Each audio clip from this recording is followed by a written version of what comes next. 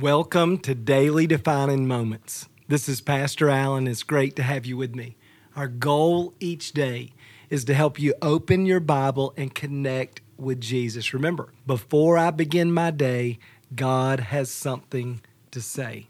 We're reading through the New Testament portion of the one-year Bible in the New Living Translation. Today is March 13th, and our reading is from the first chapter of Luke.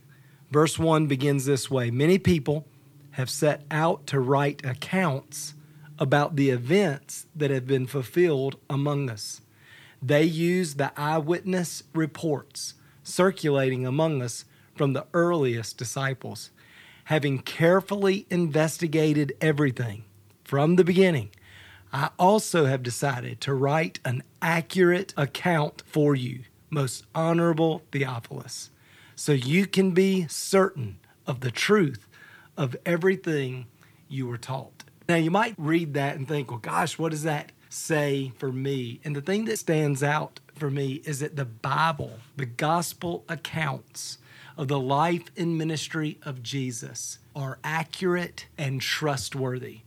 I love how Luke says that these accounts, the Gospels, Matthew, Mark, Luke, and John, the first four books of your New Testament, they describe the life and the ministry of Jesus, and they were pulled from these eyewitness testimonies. People that were with Jesus, saw him, experienced him, heard him, and so we can trust. And then Luke said, I did a thorough investigation myself.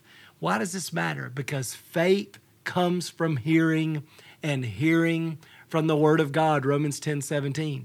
It's also important because Jesus came to reveal the heart of the Father to us. So when we look in the Gospels and we see the way Jesus related to the world and related to people, it teaches us so much about the heart of the Father. So the accuracy of these accounts is so important. And then the final thing I want to say is I love how God has supernaturally preserved these accounts in the Bible for us to see. And the truth is, the whole world today has access to that truth.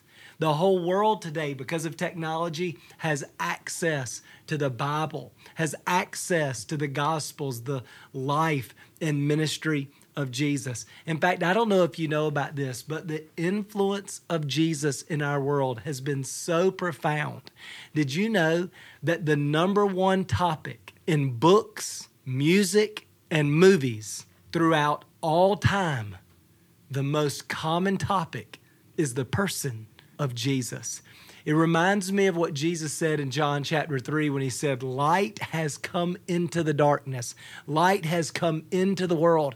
But the truth is, people loved the darkness more than the light. God has made the truth known now, even to the nations. And man, that's so encouraging. Our faith is not built on hope. It's not built on superstition. It's built on truth. In fact, this is an important distinction. Sometimes people would say a relationship with Jesus is a matter of faith, or it's a leap of faith. But listen, this is so important to be clear about. It's faith in the truth.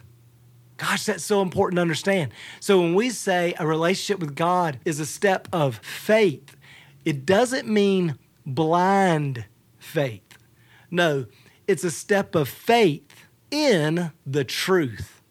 And Luke begins his gospel by saying, everything I'm about to write, everything I'm about to describe, the person of Jesus, what you're about to read, is the truth.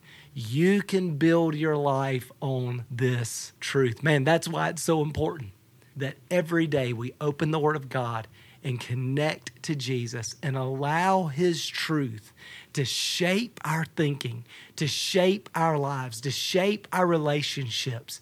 We've got to build our life on the truth.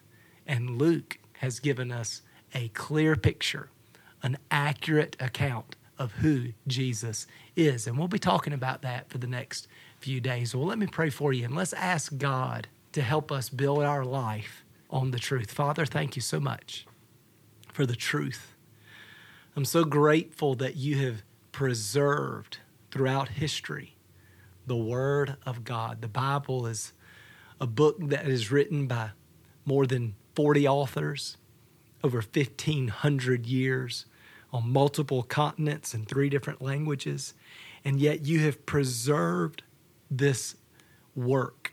You've preserved the Scripture. You've preserved the Bible so that we can build our life not on wishful thinking, not on fantasy, not on dreams.